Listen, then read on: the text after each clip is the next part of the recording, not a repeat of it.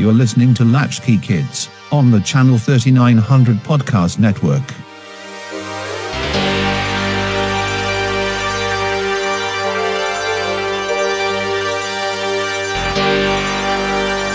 Here's your hosts Amy Poppinger and Sam Mulberry.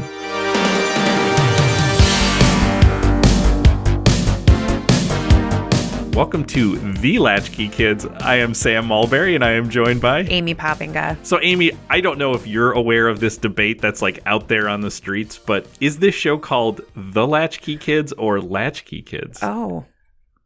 Well, I think... There's an answer to this question if you're curious. It is. Okay. The definite article "the" is definitely part of the title. Yeah. Although Hugh, I don't know if you've ever met Hugh. He's the voiceover at the beginning of our episode. Yes. Mm-hmm.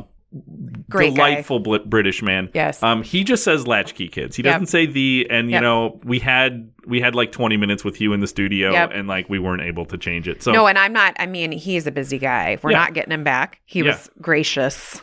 Yeah, so gracious, and he kind of makes it his own. And I appreciate him. I do too. I appreciate his work. Right. You should look into his other work. I just want people to understand this is no different than you and I might say I have to go to the hospital. Hugh would just say I had to go to hospital. Exactly. I think That's it's cultural. what it is. It is exactly. So again, such a wild success. I do a lot of podcasts that I don't get any feedback from, and again, people are loving. That's so sweet. I had multiple people say, how did you do 45 minutes on just the phone? And then we actually finished it, and after the episode, we're like, well, we gotta. I mean, there's so much more. To yeah, say. Yeah. There's bonus content. There's bonus content on the phone. Mm-hmm. So, Amy, we are titling this one a very special episode. Yeah. So excited. So when you hear the words "a very special episode," what comes to mind? Clear your schedule. Be home, because when the very special episode of a beloved program is on, you've got to rearrange everything to be there. Well, I think that's something is gonna happen, and it's going to touch us all in places we may not be able to predict. I realize, don't think too hard about that sentence. Especially when we talk about a particular very special episode. Don't think about that wording. Now, one of the things you said there's important is that you kind of made the reference to sort of appointment viewing. Yes, appointment viewing. Because, I mean, one of the things that we need to think about, and when we get into thinking about the 1980s, we need to remember that there was not the ability... There was sort of the ability, if you knew how to set your VCR to record a show, you could do that. But basically, you had to know when the show was, the channel it was on, and you had to be there when it was on. Do you also remember the stress of leaving, trusting that you would set the VCR up correctly? I have memories of someone should just run and double check that. Right. But as you're backing out of the driveway, it's like, who knows if anyone fed the pets? That doesn't matter. So let me run in and double check. Did you set the VCR correctly? Did you, Amy Poppinger, know how to set the VCR? Yeah, but we didn't have. But here's why: my grandfather actually was a professor of media at the University of New Mexico. That's a whole other story, but. Because if you even just think of the word media, now, what does that mean? But what media meant at the time was that he was sort of my grandfather had 3 VCRs for different purposes. And he was so this was his, I mean, he had literally hundreds, if not thousands of VHS tapes.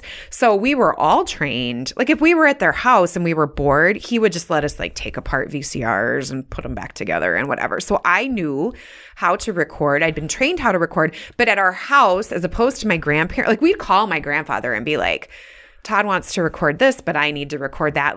Could you do that for us tonight? There was a service that my grandfather offered, was I can record something for you. But I did not have, though, we didn't have we didn't have a fancy VCR where you could time the recording. You had to hit record and probably record the last 20 minutes of Wheel of Fortune or Jeopardy, I guess it would have been before the 7 o'clock show. Oh, that makes me feel so much better because I was going to say we had a VCR. I think you could program it, but it was so like weird that's complicated. How you do it because we're thinking now, like in 2021, we're thinking about touch screens. We're thinking about even just displays. Yes, I remember it had more to do with like physical switches. Well, on right. the thing. It was like, okay, see, now we got to stop this because this is the VCR episode. Right. I mean, this is the VCR / cassette recorder episode because already Save it for that. Save it for that. So let's just stop right there. I need to say one thing before yes. we do, though. I love the image of you going to your grandfather's house and disassembling and assembling VCRs as if you were characters in the first half of Full Metal Jacket with their rifles. Yeah, it was just like that. Okay. Yep. Mm-hmm. That definitely paints a picture. I'll have to see if I can find pictures of his whole operation because it is, I mean, it's very Doc Brown. Like it would be hilarious to me now to think that was very high tech when actually now none of it. We would laugh. We would just sort of laugh at it. But yeah. So a very special episode's definitely appointment viewing. It's appointment viewing. You've got to, and that, again, that takes forethought, timing, family communication. Mm-hmm. You've got to plan around it. And also you can't have any conflicts, right? Because again, I mean, there is one VCR, there's one TV it is connected to. So it's also going to take some, it's going to take some compromise and some level of agreement with others. Now, another piece of a very special episode is it doesn't just mean that it's a really good episode, but in the parlance of the 1980s, a very special episode is an going to teach you something. It's going to teach you something. It's about an issue. Mm-hmm. Issue to, I mean, you can there's a whole different set. There's all kinds of issues that we're going to see in very special episodes, but it was something there. But I do think it implies seriousness. Oh, yes. Right? And it's not a very special episode because it's going to be funny. Exactly. It's like, it might actually be that the show is primarily a funny show, but the very special episode means we're taking this up a notch or down, however you want to interpret it, but it's something that's going to be serious. Yes, because these episodes, and they tended to be sitcoms. Yep. Right? So you go into them expecting funny entertainment. So they needed to tell you, no, this one's a special one. Right. And there's going to be a point, and we're going to talk about a particular piece of media here, right?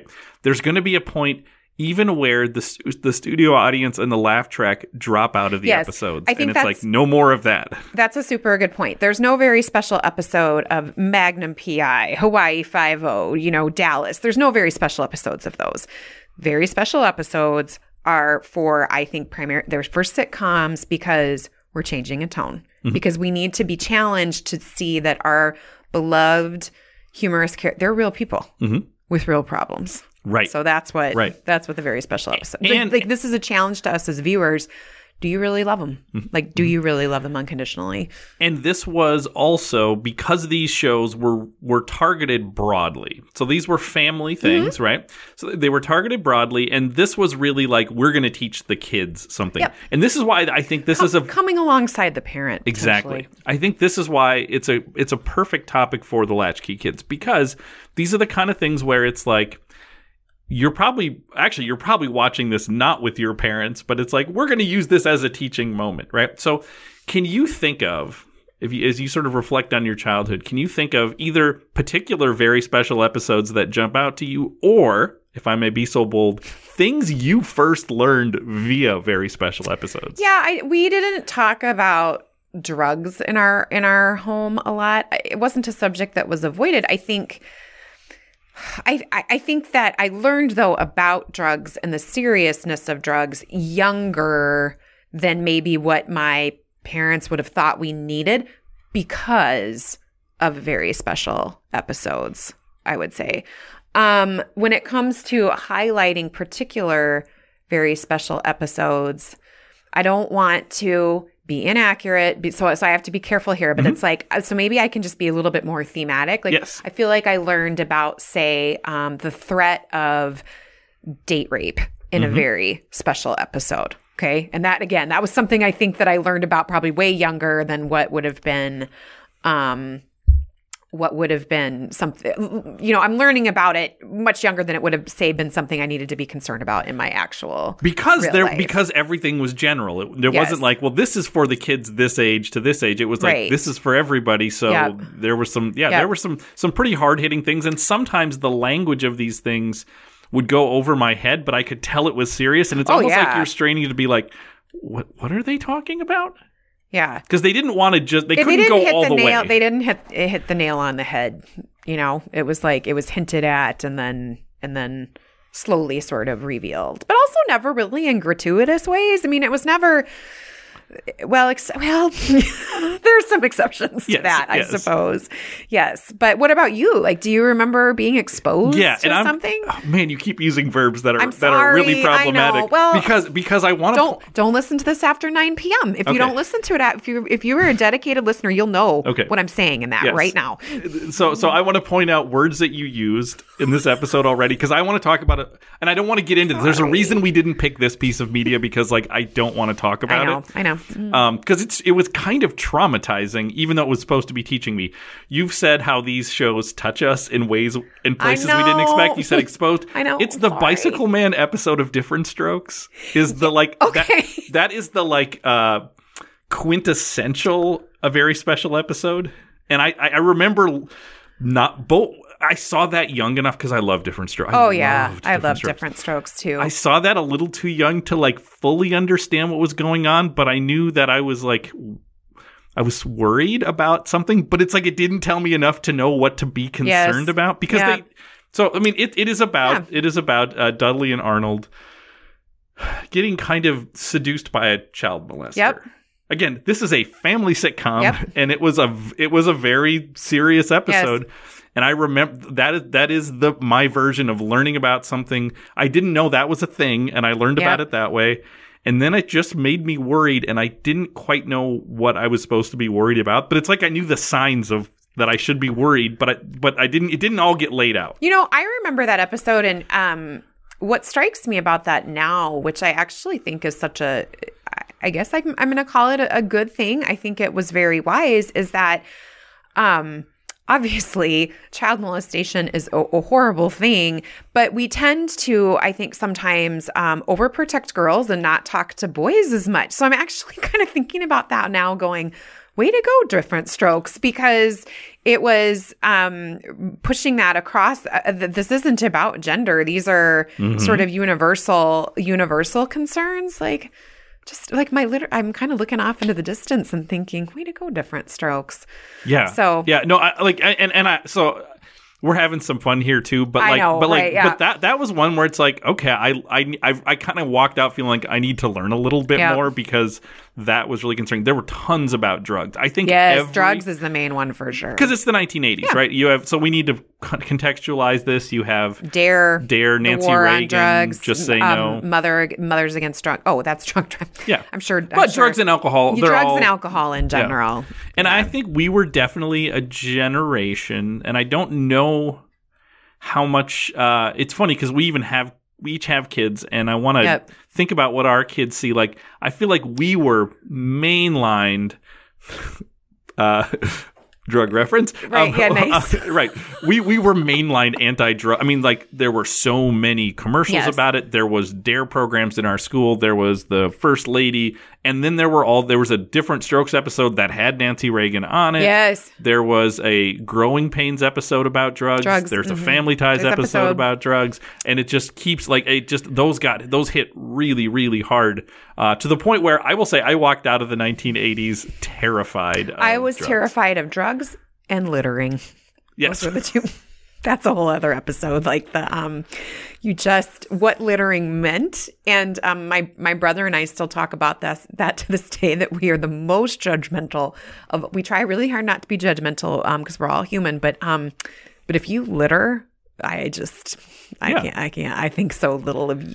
I think so little of you. Yeah. I have a little woodsy owl on my shoulder saying, give a hoot, don't pollute. Right. You do. Exactly. And you've got Smokey the Bear there saying, be careful of forest fires and don't leave your trash. That's going to contribute. So anyway, I don't remember any very special episodes about that, but that was a big thing. Yes. Like, don't drugs. And then also I will say, and again, this was probably exposure too early, but episodes about not having sex till you're ready, I would say was like the theme. Like, I don't remember very special episodes about the choice of abstinence per se. It was more like taking some agency and deciding if that's where a relationship was headed. And I can think off of my head now of a number of shows where that, like Family Ties had an episode about that.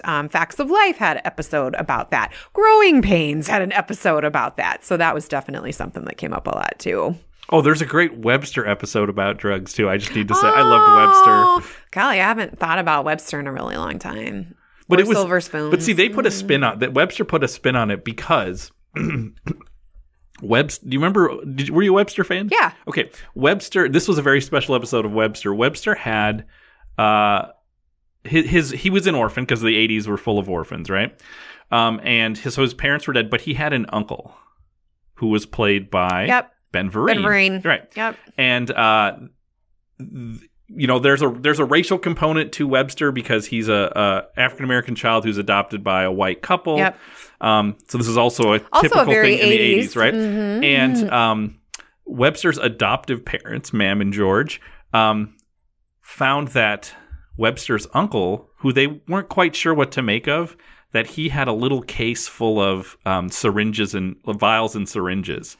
And there was this big thing about how they confronted him as a drug user and all this stuff. And then it turns out he was a diabetic. And so it was like a double twist. Like M. Night Shyamalan wrote that episode. Like it just kept twisting. And I remember then I was like, wait a minute.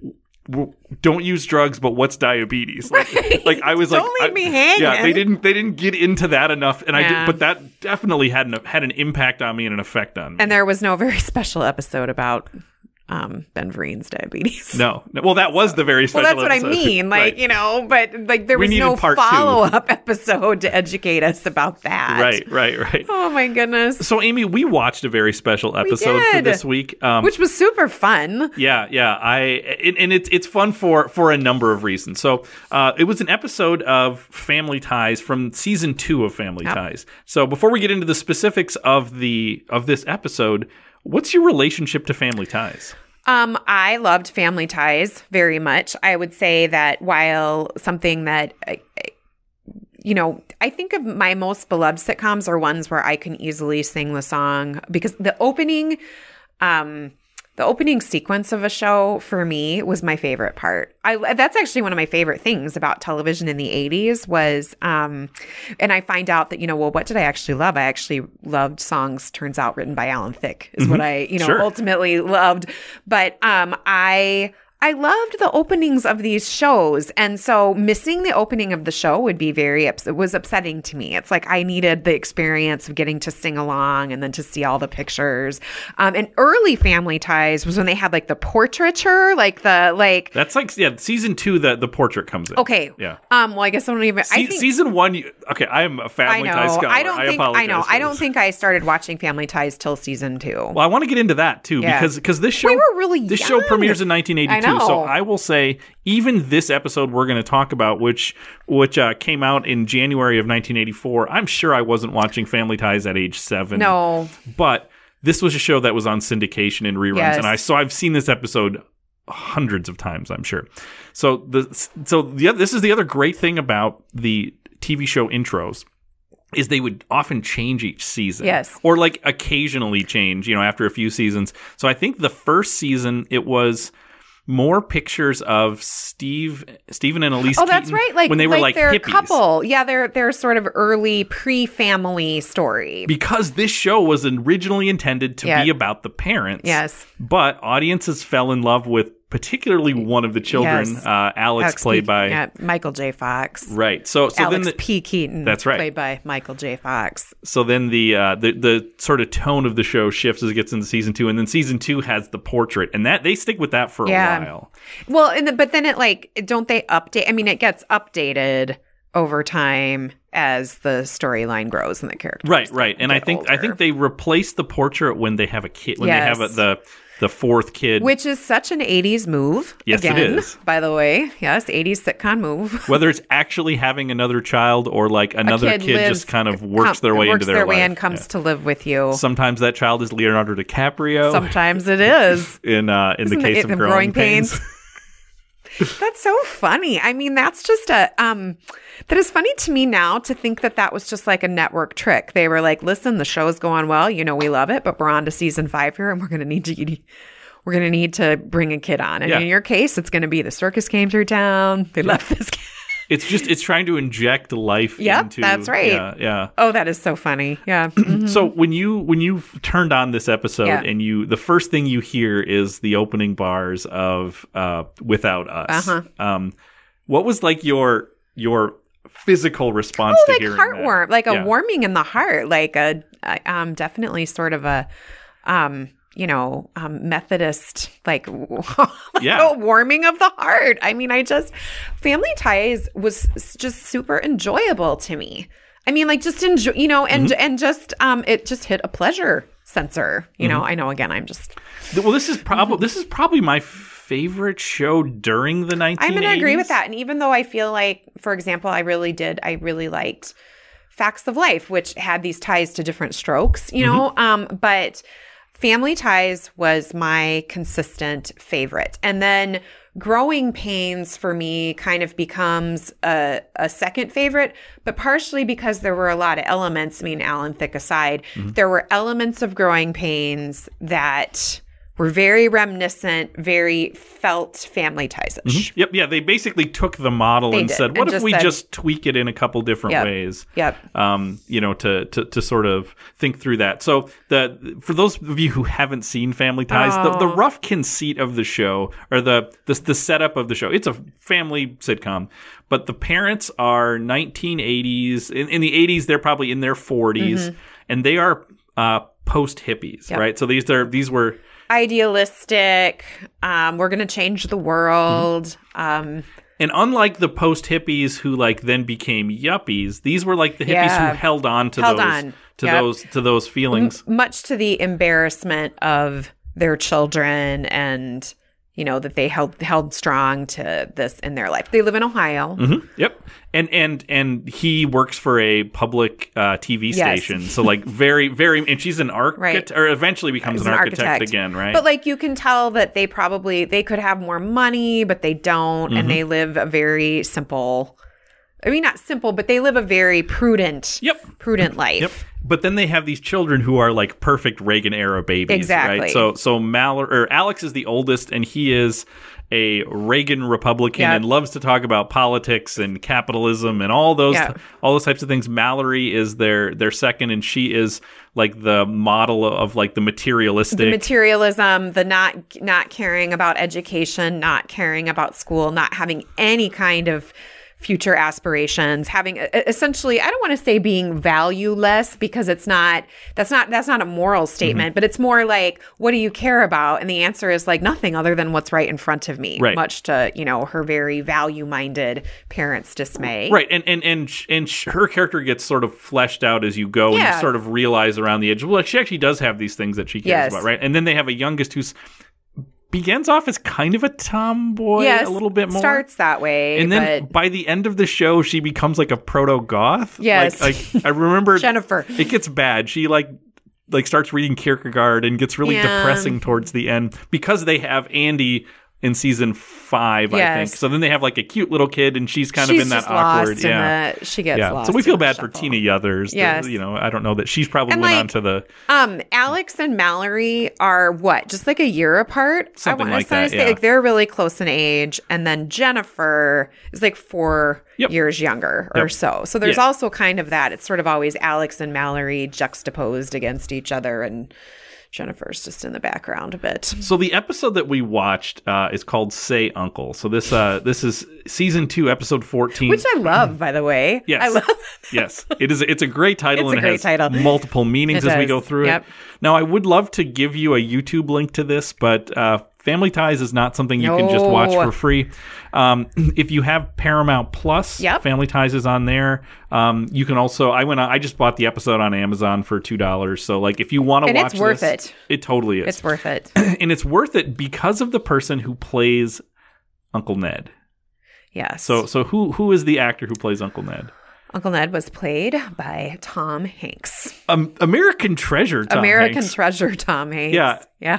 It's kind of crazy. So this episode has two people who became really big movie stars. Yes. One of them became one of the biggest movie stars in Tom Hanks, and Michael J. Fox has a run of being a very big movie star, but he's really more of a TV actor. He is, and I would say that they are both American icons. Right? Absolutely. They're entertainment icons in different ways, and yet there's some overlap, but they are both American icons. And I would say that, everyone recognizes their names for something. So I was curious, kind of, we hear Michael J. Fox, we hear Tom Hanks, and we think of like who they are to us now, right? Who they became. I was curious, in January of 1984, where were they? So I did a little bit of research on this.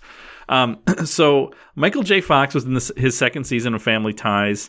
He'd mostly done guest work on TV. I think he did like a Love Boat episode, and like as did everybody. Exactly, as did Tom Hanks, as we'll see. Like people don't have that same vehicle today, right? Like, what's the story? But that's sad to me. Like, the Love Boat served a really important purpose in the entertainment industry. It was a vehicle for guest. You know what it was? It was kind of like the. Although I feel like Dancing with the Stars is more of you're either trying to make a career comeback or you're trying to launch a career. But maybe the Love Boat was kind of like. I think it was a bit of both of those things. Absolutely, yeah. But at least you got to be in scripted TV and not like dancing in front of people. This is very. Although there was dancing on the Lido deck, right? So he was in one TV show that I had never heard of called Palmerstown, USA, which was created by Alex Haley. That's fascinating. Yeah, so I kind of want to building learn on more the about successive roots. This television show, Palmerstown, USA. So Michael J. Fox was about to erupt into being a big star. So in 1985, so the year after this after this episode was released, he was in a movie called Teen Wolf. Which cost only $1.2 million to make, but made $80 million. Which is crazy. Right. And that's 1984 money. 1980. Right. That is crazy. When going to the movies cost you, there was the dollar theater, and it was a literal dollar theater. But if you didn't go to the dollar theater, it maybe cost you $3. Right. $2. So that is crazy. Yeah. I mean, I would say that's probably more like a $160 million movie, if not more now. Yeah, I also think it's amazing that Teen Wolf actually came out before Back to the Future. Is that right? Yeah. Because I believe it was they were Teen Wolf came out in the summer, I think. Okay. Back to the Future came out in March. I was going to say, because Teen Wolf in my mind is post. I mean, but that's what's funny about when they would have been filmed and made and produced. But Teen Wolf, to me, seems to be riding on the success of Back to the Future. So when this episode comes out, he's still a year away from starting filming Back to the Future. Okay. Which there's lots of great Back to the Future history where he actually they wanted him and they couldn't get him because he was doing Family Ties, so they actually shot all these scenes with Eric Stoltz, and then they had to get rid of those. Which is so funny. I know, you can go on YouTube and see those. Yeah. And then Michael J. Fox in January of 85 starts filming Back to the Future.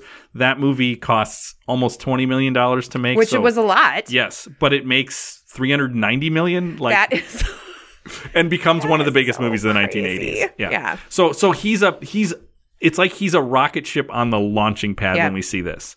Tom Hanks, very similar, right? He's been a guest star on TV shows, except he was the star of a season and a half show. He's better than I know, but Peter we would agreed. So that show was Bosom Buddies, which is interesting because it is a buddy comedy. We call them that buddy comedies. It's called Bosom Buddies. I have only seen a few of those episodes in syndication and think it's awful. I don't enjoy it at all. What was that? Did you see them as an adult or in the 1980s? No, in the 1980s. Okay. I didn't. Yeah. I gotta say, and this is before. Can you just tell us the premise of the show because maybe we need to. It's a very 1980s premise. Yeah.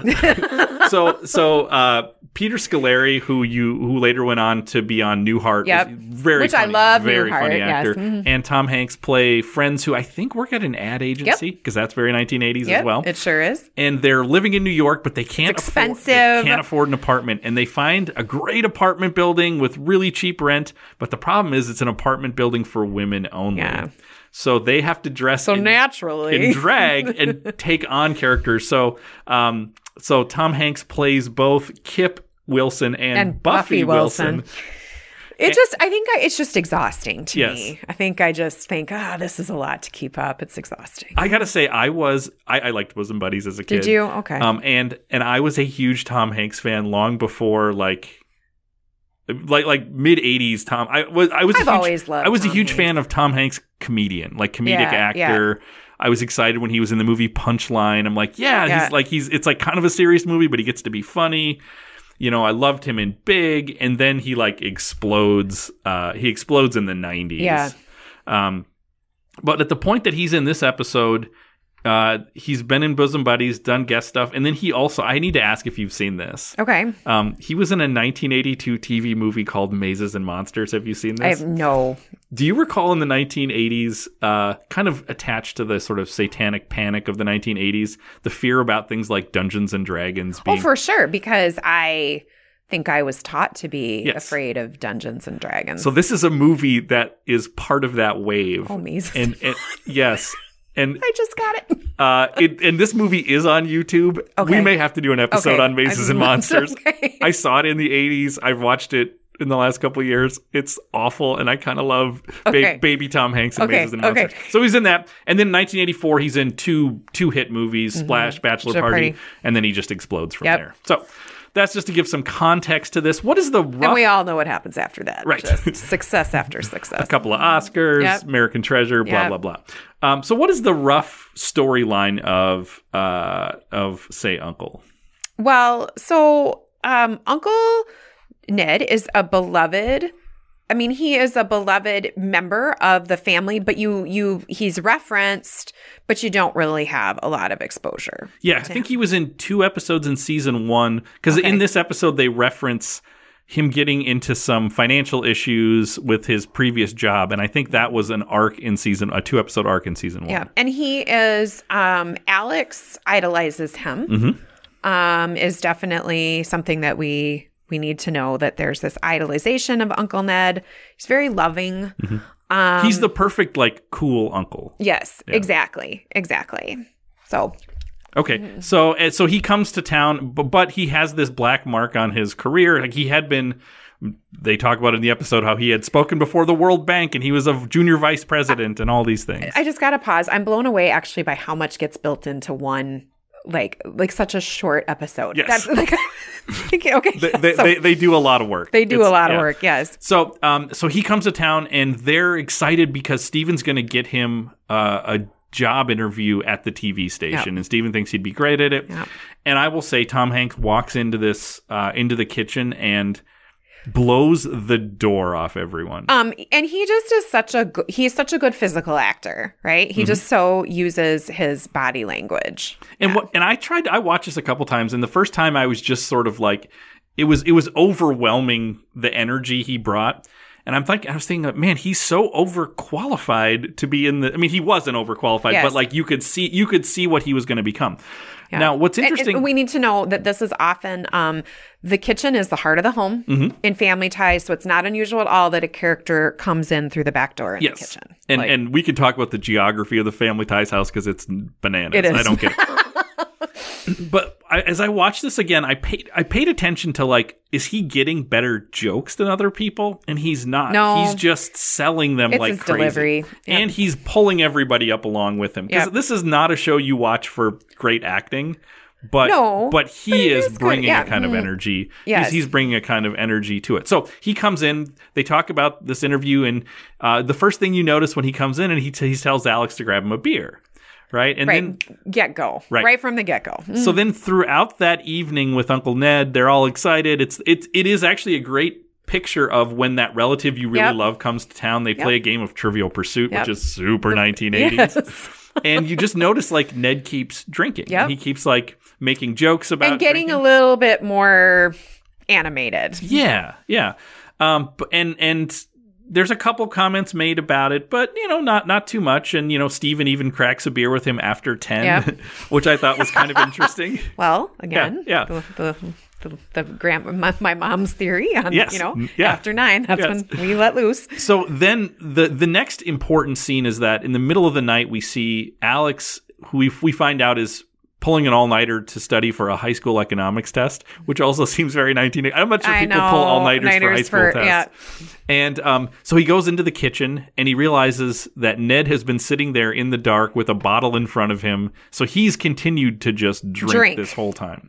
Yep. And there's this big confrontational scene. It's very funny still because Hanks is actually doing the manic energy of some of particular kinds of drunks really well. And this is the brilliance of it because it's that performance and it's that manic energy where we as the audience are feeling what Alex is feeling, which is like, part of me is getting suspicious and worried. And at the same time, I want to be along for the ride with who I know you to be. Mm-hmm. And I want this part to win, so to speak. And it's important to note that, he's dialing up and down the tension, but it's still funny. It's still like it is. He is still a very funny, charming person, but there are moments of like menace, almost right? But his comments are funny, so that's where we keep. But then to your point, like his emotions change. His emotions change on a dime. It's a bit as if this performance by Tom Hanks needs to encapsulate every version of like personality and alcohol that there can be. Exactly. And they don't have a lot of time. So like it's over the top if you actually chart the emotional journey he goes on over the course of this 4 or 5 minutes. But it's great. Now I need a little sidebar here because this happens in a lot of Family Ties episodes in the kitchen. Do you pay attention to what the sandwich Alex is making for 2 in the morning? So many sandwiches on this show, and it's like that is quite a sandwich for what a late night this is. There's just a lot of stacking of lettuce and meats. There's always a lot of lettuce. Yeah. Because I think it like pops off the screen. Well, really exactly. Well. It looks good. Yeah, it looks real good. So Alex has this moment, and to the point where, and this is one of the things I remember as a kid watching this episode, they run out of beer, and he goes into the pantry and starts rummaging around. Like frantically, what can you find in here? There's got to be something. That has alcohol in it. He drinks a bottle of vanilla. And this I remember as a kid making me wonder, is there alcohol like in other things in my cupboard? And I got very like that stuff's burned into my head. And then we cut to the next morning, and Alex is really concerned about Ned. Ned seems pretty normal. Yeah. And he tells his mom. Which again is showing us something, right? It's like it's the functioning alcoholic. Exactly. And he tells his mom, and what is Elise's response to Alex sort of talking about her brother? She's in denial about it. She doesn't, and this becomes a very interesting moment because Alex Alex has always been an adult, right? I mean, he's the kid, but he's an adult. And so here's this moment, which again, I think is what we're sort of supposed to relate to, of Alex as the child is relaying something truthful, a moment of concern. The adult is the one saying, you can't be right about this. Yeah. She's in total denial about it. Sure, he drinks, but he doesn't have a drinking problem. Yeah. Right. Yeah. Yes. Yes, he drinks, but you don't know what a drinking problem is. This isn't a drinking problem. So then stuff plays out, some great jokes about socks, and everybody leaves, and then it's Elise confronting her brother, Ned, right?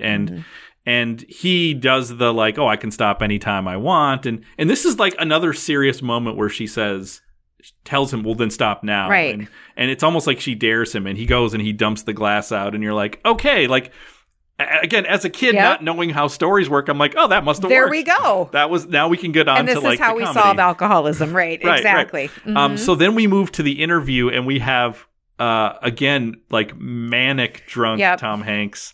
Very rarely depressive drunk, manic drunk. Yes, manic Tom drunk Hanks. is definitely more his thing. And it's a very funny. Again, at this point, the drinking is still leading to comedy. Yes, and I think that's an important note here. Is that for the first, we haven't got to the very special episode part too hard yet. It's going to come, but right now we're seeing him basically tank this interview. And I think that's again. I think that is.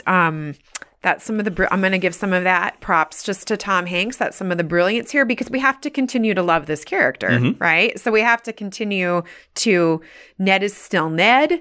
There's so many awesome things about Ned, and they need us to hang in there with Ned as things just spiral right out of control. Right, but now the problem has moved out of the home and it's into Stephen's and workplace. It's going to affect Stephen, yes. And we care about Stephen. Absolutely. So, so we see Stephen then come home at the end of the day, and Ned isn't there yet, and he tells them about how Ned basically sabotaged this interview. Then Ned comes in with a bottle of champagne, and he's still clearly pretty drunk, right? But we start to get, as they start to talk through what happened, now we get reflective, depressed Ned a little bit. Yes. He's like, they were never going to give me that job after this, and like, you guys are the perfect ones, and I'm the big screw up, and so now we're starting to move into very special episode territory.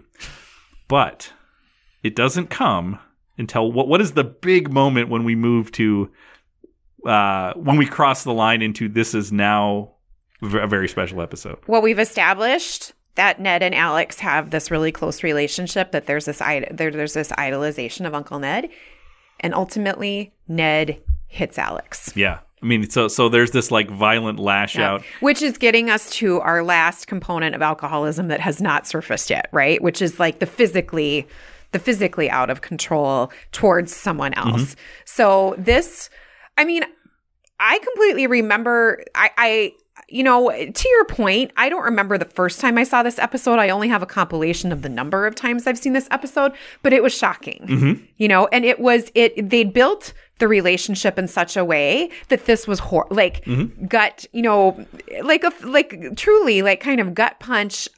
This is off. Like, we've just gone dark right now. And it's interesting you say, and there's nothing funny here, Okay, you just said the two most important things. You said it's gone dark and it's not funny because up to this point, Hanks has been a ball of manic comic energy, even drunk Hanks self-sabotaging. All of a sudden, the live studio audience plus sweet and laugh track is gone. Right?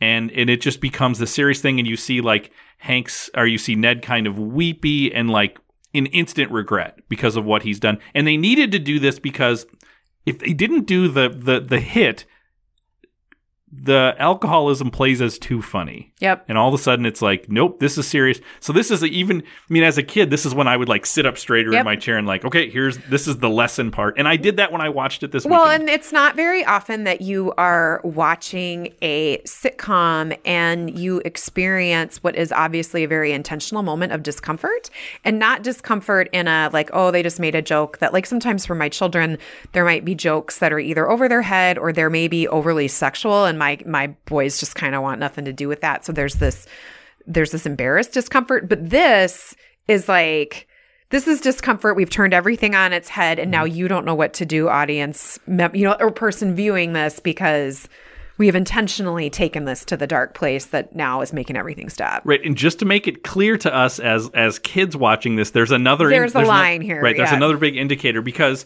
we need to talk about Michael Groh, Stephen Keaton as like Michael Groh. One of the great TV dads of all Well, time. they're great parents in general. Like, I still want them to be my parents. But because Stephen often, just a quick note about Stephen, Stephen is he's this strong dad, and at the same time, sometimes he gets framed as sort of a pushover. Again, he, just kind of is doing his thing, driving his Volvo and doing his thing. But this is where it's like, oh no, this is my kid. So Stephen just jumps in and, yells like, either you get some help or you get the hell out of my house. And the hell, like it's the hell. It feels like you're watching a stage drama now, because it still has the like kind of echoey is not the right sense, but it sounds like something that's before a live studio audience, but all of that is gone. So you feel like you're watching a play. And in different episodes, which we will not go into now, Family Ties does play with that dynamic. Like, they do that. They play with the lighting. They play with the sound. So we are supposed to be wholly focused on this moment, and now Stephen's taking control. Right. Yeah. And I will say, which as a kid, like, I even get a good feeling right now thinking about it. And like he's not somebody who's going to say the word hell. And when he says it here, like, again, you stand up straighter and you're like, oh, okay, this is serious now. Yeah. Right. Because this is a 1980s hell. Yeah. Right. That he's saying there. This is terrible, but I was also just thinking about how much I liked Meredith Baxter Bernie's hair in those early years. But anyway, I know. So then to conclude the episode, like they keep trying to get him to call AA, and he walks up to the phone. And as he's walking up to the phone, he makes one more joke about saying like, "Oh, at least this will, give me a chance to meet women or something." Right. And there's like a little bit of laugh from the audience, yeah, but it's really subdued. Then he picks up the phone, makes another joke, as if he's doing a prank call, which we talked about last episode, right? Dead silence. No laugh. And then he says, my name is Ned Donnelly, and I have a drinking problem. Cut. Like, we freeze on that. End scene. Yeah. And which, again, is how Family Ties' construction, filming, and editing would take some direction from theater productions. Mm-hmm, mm-hmm. Yeah. And I watched this with one of the listeners to our show, my brother, this weekend, and when it stopped there, he was like, "Is that the end?" And I was like, "Yeah, there isn't a button on the end of the episode. It is that, because that's the thing that we needed to see. Yep. That's the thing we needed to learn." And that's where the story ends, at least in terms of what's being told in this episode. I love rewatching this. They don't make them like they used to. Does anything do this anymore? Well, that's what I don't. But see, here's what I was going to say bad, but that's not right. I don't know. I don't know, because there's nothing there's nothing I watch that's trying to do this. Mm-hmm. There's nothing there. Like, when I think of the shows we watch as the family, none of them are kind of playing the sort of universal role that I feel like an 80s sitcom tried to play in your life, meaning that it was there to make you feel less lonely. It was there to make you laugh. It was there to provide a source of joy. It was there to sort of expose you to the world. It was there to make you think. Mm-hmm. But then it was also there to be like, but there's really important issues in the world, and we want to make sure we do our part, and sort of like educating you about it. Like what type of show sees itself as actually needing to fulfill all of those roles? Right, because there's there's a definite earnestness to like 1980s media. We'll use that word again, media, right? Where I feel like, and maybe this is a product of growing up with that type of media pounded into us. Because like, you get enough of these things and it starts to have an effect on you, where I feel like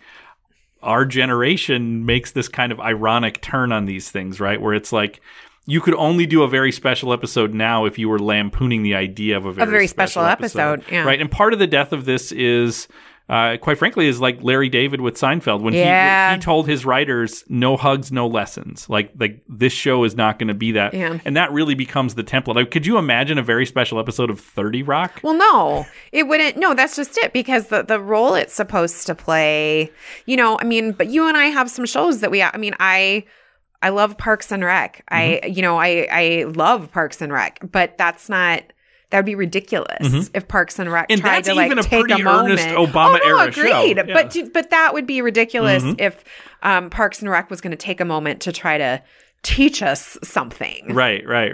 Or if they were going to teach us, it would have to be so woven in a weird way. Because these characters in Family Ties, like this, they pull this off. Like, the episode was meaningful to me in rewatching it. Right. You know what I mean? Like, I was like, because I actually thought to myself, I watched it by myself because my kids have no frame of reference. But then I thought, but for this episode to have value for them, I actually need to start that, I got to start them on Family Ties. I can't just throw them into this episode. And this is episode 36 of Family Ties. It's not going to happen. To it. But that's a really, like, what shows do that?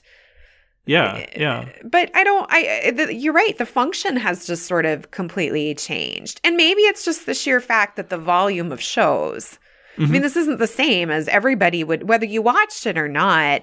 Everybody knew what was on television on Thursday night at 7 o'clock, 7:30, 8 o'clock, 8. I mean, everyone knew. That's interesting to think about. That is there a kind of responsibility that came with monoculture, where it's like, this is there's only so many things on, and if you're one of those things, you have a responsibility beyond just entertaining. Well, I think we also did not have, today, and we certainly have seen this. I feel like it's changing a little bit now, and in many cases, people herald Schitt's Creek, which I really enjoy, as maybe a shift back to, we can have characters that, yes, they're flawed, but ultimately they're people we like. They're not morally flawed in ways that make it, but we kind of had that moment for the last decade where it's like, no, let's just actually show people who, like they're morally depraved in such a way. Do you know what I mean? Like the worst of the worst of human nature, and there's nothing redeeming about them, and that's actually what we want you to somehow. I mean, I don't think the word is connect. Do you know what I'm saying? Right. Like, Yeah. when we look at Family Ties, we saw all of the sort of flip sides of these people, but like we bought into what they were selling to There's us. not anti-heroes There's in Family Ties. No. And I don't think, and I kind of miss that. Yeah. I do, but Although I just don't know. It feels like that bell is on. You can't. oh yeah, unring no, it. I don't Yeah. disagree. But Yeah. but I think that I'm agreeing with your point, and to bring it back, that there was sort of a responsibility that came from like the monocultural nature of our national entertainment. Yeah. Yeah. You know, I mean, like even if my mom didn't really watch Family Ties very often, which she did not, my mom knew of Family Ties, and should she sit and watch with us, would already know. Sure. You know, the premise and who the actors were and what the point sort of was. Yeah. And that's interesting because that just would not be the case now.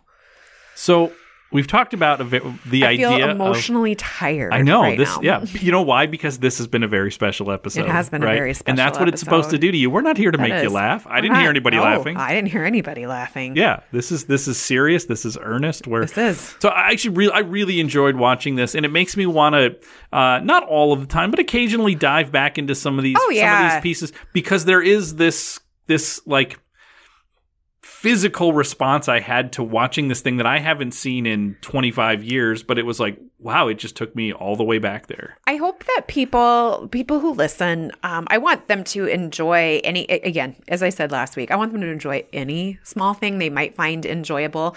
What I like about how we're approaching this podcast, though, is that as we were sort of conceiving of it, what direction do we want it to take? What form do we want it to take?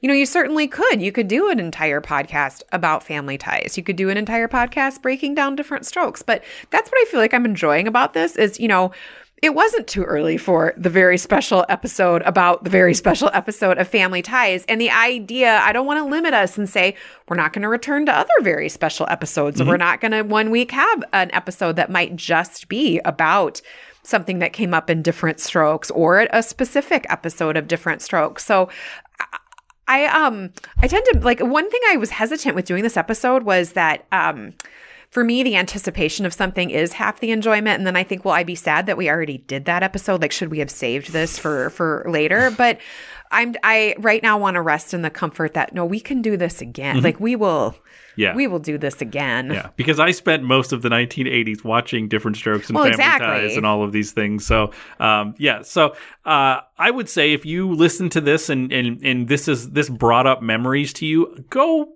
if you can, spend the $2 and like watch this, because like it was kind of great. And I mean, you can watch clips of it on YouTube too. So you could just do a search for Family Ties, say Uncle, and you can see some clips of it. But if nothing else, you get Baby Tom Hanks, and it's like that's which also is pretty delightful. Great. And we, in a future episode, will have to return to just the sets of 80s sitcoms, because we could do an entire episode about the house that the Keatons live in, and specifically the kitchen. I think, okay, and this is, we've often talked about segments to do on this show, and one of them that I think we can do pretty regularly is on-air production meeting, which is what we're kind of doing right now. Like, I kind of want to do that. So if you're listening and you have sitcom 80s TV sitcom sets you would like us to discuss, to break down, email us channel3900@gmail.com, because this is a thing that fascinates me. And it's just fun.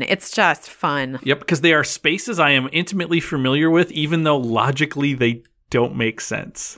Oh no, not at all. And especially my favorite is, and you know, again, we'll get into it, but talking about how the images we always see of the exterior of a house. Yes. How I used to dissect and be like, that doesn't make any sense. Yes. Like, it makes no sense. And just as how you walk into the house and it's like, there's the stairwell. It so clearly is not where the stairwell could be. Yes, and just as a teaser, if you watch this episode of Family Ties, notice that the Keatons' front door and back door are on the same side Exactly. of the house. Yep, that's right. So, all right. Well, Annie. That's okay. I do a lot of podcasts. You do a lot of podcasts. Well, Amy. This has been very fun. But very serious. Yes. Yeah, let's not. Yes. And very special. And very special. So, in the immortal words of Billy Ocean, when the going gets tough. Oh, the tough get going. Happy Tuesday, everybody. Thanks for listening to Latchkey Kids. Email us at channel3900@gmail.com and subscribe to the Channel 3900 Podcast Network on Apple Podcasts, Spotify, or wherever you get your podcasts.